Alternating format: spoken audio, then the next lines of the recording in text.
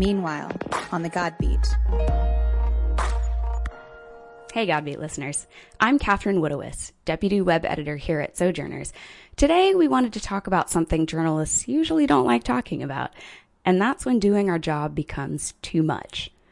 Journalism has always been inherently risky, but in the last few years in the U.S., something feels different. Suspicion over our work and even the concept of news is rising. Being on Twitter leaves many journalists exposed to abuse or hate speech daily. Not only that, most of us are now exposed to tragic stories and traumatic images, which has an effect. Don't just take it from us. Recent studies from UCLA and the Journal of the Royal Society of Medicine show that prolonged exposure to violent content correlates to journalists' likelihood of having anxiety, depression, PTSD, and/or alcoholism. It's not all bleak, of course. Most of us are in this work because we love it and see its value to the world. But given these realities, how are we holding up? And what do we do next? I called a couple of colleagues in journalism to help me think about these questions. I sat down with Amy Sullivan, former senior editor for Yahoo and Time, who recently quit her job in order to ask these very questions. A bit later on, we'll hear from Dawn Araujo-Hawkins, staff writer for Global Sisters Report, who says the current news climate is shaping how she approaches the idea of truth and objectivity. We'll also hear from Aisha Khan, a social media editor for Religion News Service, about curating news for the world's religions and managing the online anger and harassment that frequently ensues. So first, here's Amy Sullivan, who has been in journalism for more than 15 years and recently left a string of top editing jobs. Here's what she says about why she stepped away for now and why she thinks journalists and journalism are at risk. There is no question that things are different now, and they are much worse than at any time that I can remember.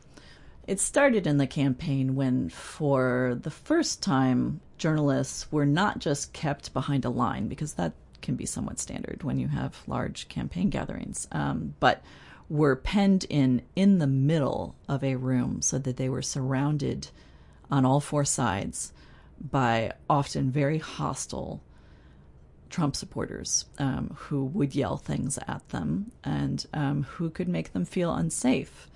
At the beginning, during the primary season, we would kind of joke with some of our reporters who had to go there that, maybe they deserved hazard pay for having to be there. But as the months wore on, and occasionally, I would be up late waiting for a piece to come in after midnight so I could edit it, and I'd get an email from a reporter saying, I'm sorry, it's not in yet. I have to wait for them to clear the arena before it's safe for us to get out. It was not a joke anymore. And I really did start to worry both about the physical safety, but absolutely about the mental pressure of just having to withgo that to do your job. One other thing that's been incredibly disturbing and that has tracked completely with the 2016 presidential campaign and beyond is the rise of anti-Semitism. We have a good friend who wrote something that was disliked by some Trump supporters and who found herself fielding phone calls from funeral homes about the caskets that her family was going to need to pick out for her. I mean, that is beyond the pale. I don't care who you are and where you fall on the political spectrum.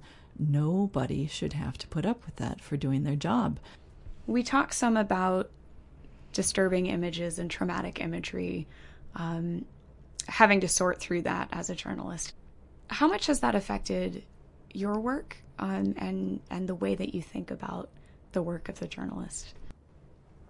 So this is kind of an ongoing issue that journalists have to wrestle with. For those of us whose jobs require us to stay on Twitter, who can't really log off, it becomes an issue when you have something like the Newtown massacre or the bodies. There was that one iconic picture of the toddler washed up that I still have not looked at with focused eyes because I can't. I just cannot. I have a 3-year-old now, and I can't. It's not a matter of pretending it's not happening. And that's one of the things that I think often gets raised as a straw man in the debates about whether or not to show these photos. I think we absolutely have to confront the fact that horrific things happen. That doesn't mean that we need to damage ourselves in doing so. Oh, God. Yeah. It's really hard with young kids. And not wanting to picture my daughter in a first grade classroom is not the same as not caring about gun violence. I think for a lot of us, there's a very easy answer of wanting to just maintain our humanity. So, for instance, and it is a sign of how absurd our world is with social media these days that this is even a question, but I draw the line at beheadings. I cannot watch a beheading. I can't watch a death in general. That should be pretty basic for most of us. We should know what happens, but that doesn't mean we need to watch. I remember there were some ISIS beheadings that were circling, and one after one. Yeah, and I remember I didn't watch any of them for a lot of the same reasons you just articulated. And I remember coming home, and one of my housemates who is not in journalism had found them and watched them. And I said, "Why did you do that?" And she said, I thought it was what we were supposed to do. It was a very strange moment for me, thinking, is this something that I should have been doing as a journalist and a citizen?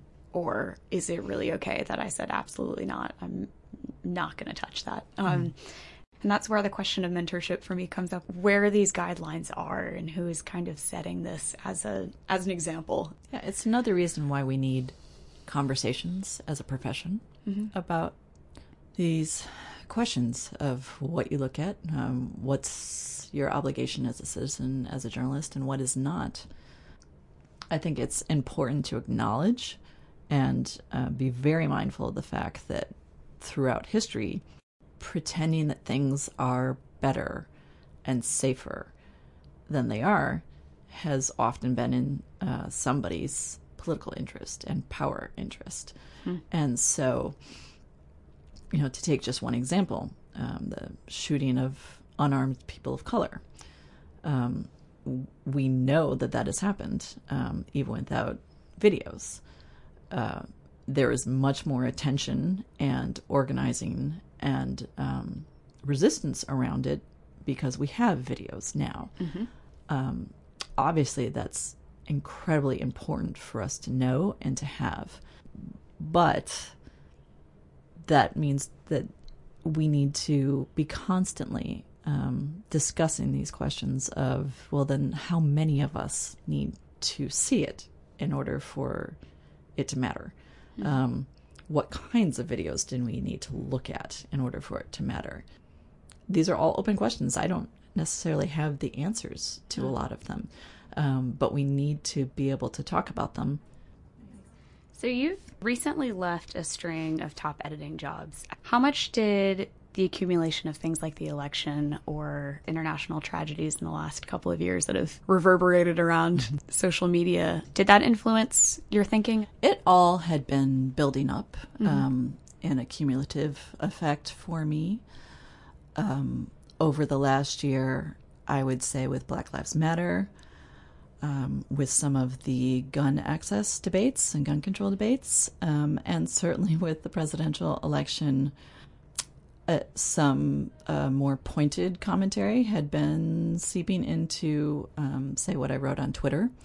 And more and more often, the good folks I had been working with would kind of flag me and say, you got to tone it down on Twitter. You need to be really careful what you say. Or even maybe you need to stay off Twitter for a while. And I completely understand from their point of view, and I agree that if people are going to work with a straight news organization and be primarily responsible for editing and writing straight news, then they need to be very careful about expressing their opinions. But that, I guess, was just a piece of the wake-up call for me that this was not a great fit, that I had somehow ended up down this road where I was needing to hide a really important piece of who I am, but also a really valuable piece of what I can bring to the table as a professional. Mm-hmm. You mentioned when we were speaking earlier that when you left your job earlier this year, you heard something new, and that was jealousy from other colleagues in the field saying, "Oh man, I wish I could leave." What was that about, do you think? So there was something else that was new that came out after the election that I have not seen before in journalism, and that was kind of a broad grappling with the very meaning of what it means to be a journalist and what our jobs are as a vocation. After the election, not just because of who won, but because of how the campaign was waged and the responses of a lot of Americans to the idea that there are facts that can be knowable, and there is a truth, and that it should matter if somebody blatantly lies to you over and over and over again.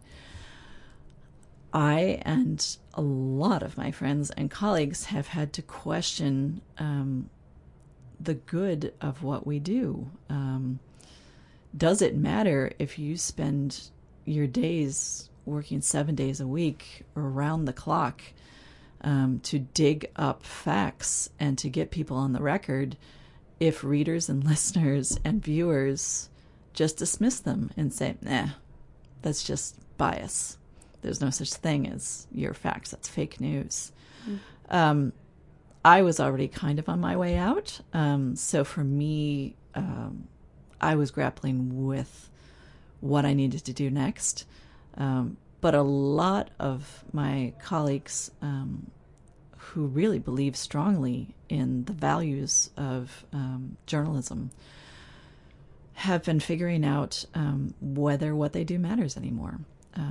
And if not, what it's all been for, why they've been putting in the years and the decades and what they should do about it. And so when I left my job at Yahoo and was talking to people about it, I heard from colleague after colleague who are people who I have seen as the most, Walter Cronkite, upstanding, straight news people would tell me, I think about this all the time. I wish I could do what you're doing every day. I think maybe I should be leaving. Maybe there's something else I should be doing. Really a fundamental first principles questioning of whether journalism matters. And that is new, and that shakes me to my core and a lot of journalists to their core. I also talked with Dawn Araujo-Hawkins, a religion reporter and staff writer at Global Sisters Report, who says she had a specific moment of realizing the way she does her job has to change. Well, it was a protest somewhere down to, I believe, in Louisiana, and it was a Black Lives Matter protest, and there had been a clash between the protesters and the police. And at one point, a protester was struck by a car. And the protesters were saying the police, intentionally ran this man down. And the police were saying, no, he fell in front of this car. And that, for me, was just this moment of, we're taught as journalists to place an emphasis on official reports, like police reports, when you talk about a crime. And in that instant, I was like, if you just report the police version of this story, that's not objectivity. And that's what we're taught as journalists, not putting your opinion into it, but what was recorded, what was written down by the police. And in this instance, that's not objectivity. That is taking a side. And that's probably always been true, but it just hit me in my gut when I read this. And I was wow, so objectivity and truth are not the same thing always. So I just had this, just this feeling that the way that we go about journalism in this day and age, you have to do more than, I guess, rely on the authorities, because the authorities are not, their objectivity is not always the truth. What's changed about how you tell stories or look for stories since that moment? Well, as a woman of color, it's always been important for me to seek out minority voices. And so I'm very conscious of who I'm getting as sources, who is speaking, whose voices are being amplified. I mean, it doesn't really change how I've done it, because I've kind of always been looking for those marginalized voices. But I think it is of much greater importance now that we don't have one group of people effectively determining what is news and how we think about it. I feel, ready when I publish something in a way that I didn't have to feel ready before. What goes into that that's different now? I think thinking about the words that I use. So I have found it my personal mandate in this political climate to go out of my way to talk about racism and to call racism racism, or to call sexism sexism. And so when I'm writing, I'm more conscious of using those words and lining out like why this thing that happened was racist, or why this thing that happened was sexist, and knowing that those are going to trigger some responses from people who disagree, and just mentally being ready, no, that's what it is. Racism is racism, and that's a hill I'm willing to die on as a journalist. You're raising questions around objectivity being an accurate term for the kind of journalism that's needed. The question of justice and truth are not incompatible with objectivity, but are not quite the same thing. Who do you see doing that well? I think female Muslim journalists in particular do this very well, and I think they've been, in many ways, forced into that position. Most of the people I've been following recently have been these female Muslim journalists, because I think they provide a nuance to, I'm going to use a term that I already hate myself for using, but what we see in the mainstream media, that's largely because you don't have a lot of those voices shaping the news. See how a story that's published there is then parsed out by an individual journalist who is, I guess, more familiar, more personally impacted by that story, who is like living the world of Islam and not just reporting on it. It really opens your eyes to how things are reported objectively and what is the truth. So if you're not following Muslim female journalists on Twitter, you should do that. Up next, we'll hear from Aisha Khan, social media editor for Religion News Service. I chatted with Aisha about how she manages engaging with opinionated audiences around the topic of religion, and what it's like being a Muslim woman on Twitter in a time of online toxicity. You've been a reporter and writer for a while, but you recently also became a social media editor. Do you find that that's changed how you relate to online news? So when I first started with RNS, I had been posting a lot of, tweets and whatnot, news stories that were coming up, and I was posting them on RNS's social media feed. And my colleague, Emily Miller, who had been handing off the social media position to me, she messaged me and she said, I noticed that, at 12 p.m. you had 2 or 3 tweets that just popped up at once. So just be careful of that.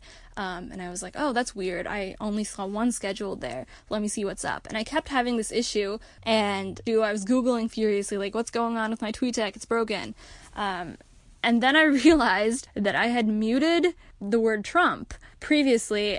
Even I think right before he had even been nominated, because I just couldn't deal with it. And I thought, for my own mental health, let me do this for myself. And I had been enjoying that so much, I hadn't even noticed everything I was missing for months and months and months. What was it like to unmute that? My tweets were coming a lot faster. Yeah. So, it was just a lot of just a lot of stuff happening after that. I don't know if RNS gets a lot of unsavory mentions at their Twitter handle. Sojourner certainly does. And you kind of have to read it, you know? How do you approach that? I found that I've kind of become used to it, but every now and then there's something that really kind of shocks me. Often just the trolls that come at you with no particular anchor point, you know, they're not coming at you for a specific story or something. That's often the worst. The other thing is that I have to kind of brace myself for is anytime we write about terrorism and Islam, anytime there's that kind of headline, I can pretty much be guaranteed to see something about Islam, a death cult, something like that, you know what I mean? Something about, you know, the Prophet Muhammad was a pedophile or this and that, or and the same thing anytime we have a post about the Pope, you know, he rapes little boys, or he's a pedophile, or this and that, like really just, you know, he's a devil worshiper, these kind of things. Usually when we get hate comments about any other group, it's, you know, just very, you know, just like a really violent, angry tweet that looks like somebody just kind of like smashed their hand against a keyboard. In the particular case of Mormons, I think we have several readers, or at least followers, who will comment things like, this was a good story, except, did you know that Mormons are this and this and this, like this kind of cult? Which means that you kind of have to read that entire comment. Sometimes it means that I actually have to read every single comment to make sure that there's not something that's extremely hateful being posted on our page that can be traumatic to one of our readers. After a day of, you know, combing through this, how do you detox from looking through all this stuff? I think it's hard in the kind of Slack and Twitter age of the news media today to kind of take that step back. I mean, honestly, what I kind of find to be the best thing is to get away from your phone and from your computer for a little bit and spend time in communities that are a lot more uplifting than your Twitter mentions. And for me, that happens to be my mosque. Like this month, it's Ramadan, so I find myself, whenever I, you know, go to the mosque for iftar on the weekends or on the evenings, I have a new appreciation for the kind of peace that I get there. And not like literal quiet, because, you know, it's often very noisy and people, kids running around and whatnot, but the kind of mental quiet where you just focus on your prayer and your family and your friends, and you don't really have to deal with hate speech. And then the other thing is the kind of just the feeling of giving back, that spending time with organizations or volunteer groups or donating money to causes that are really important to you. In my day job, I don't really want to be making so many partisan comments, even on my personal account, but I can at least speak with my money and my time outside of my 9 to 5.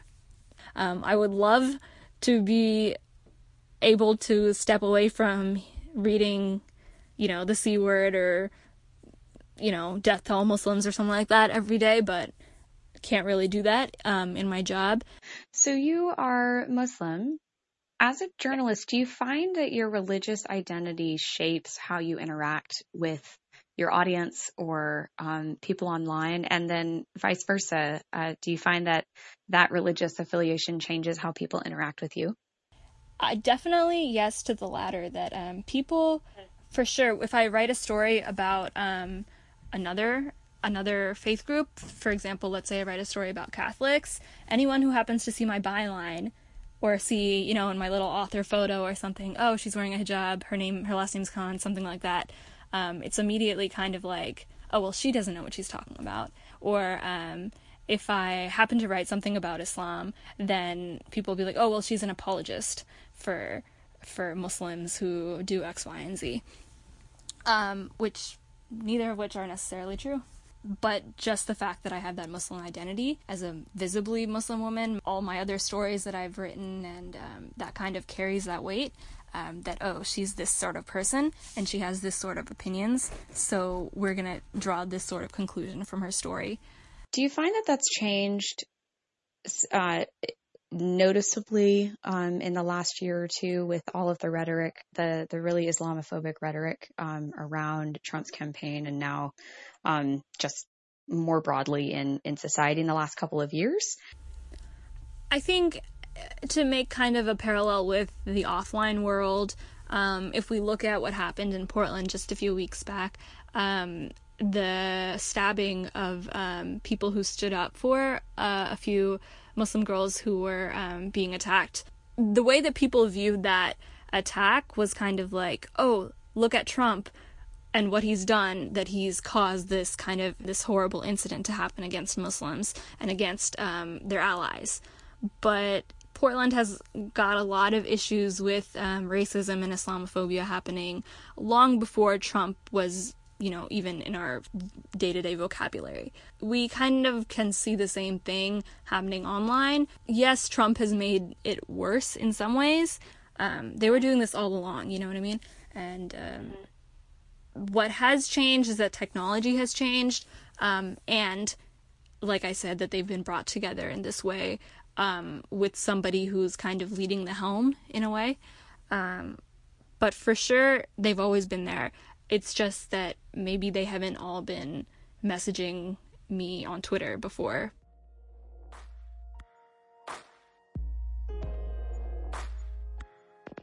This was Meanwhile on the God Beat. This episode was produced by me, Catherine Woodowis, with music by Manos Mars. Thanks for listening.